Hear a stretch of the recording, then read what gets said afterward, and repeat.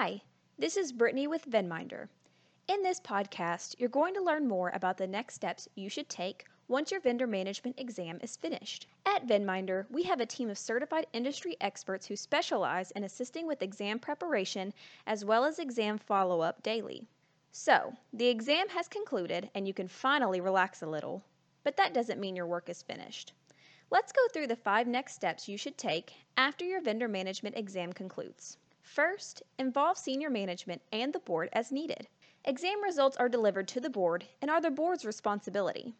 Everyone has the common goal of protecting the organization and its customers. Figuring out what the board should be aware of should be discussed before you start remediation. Second, review and address open items. As you resume normal business activities, it's important to not lose sight of the areas where some action is required on your part after an exam. Unaddressed items can lead to repeat exam findings. As you can imagine, that will lead to unsatisfied examiners the next time they're on site. Third, test any items that you've closed out.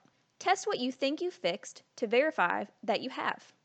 It's a good idea to consider having someone else test your work after you've tested it yourself. Fourth, if necessary, challenge items. It's possible that you and your examiner may not see eye to eye on some things. If there is a valid reason why, share that with them. Finally, embrace the feedback received during your vendor management exam.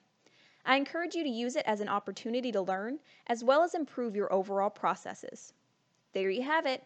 Involve senior management and the board as needed, review and address open items, test any items that you've closed out, challenge items if necessary, and embrace the feedback received. I hope you found this podcast insightful.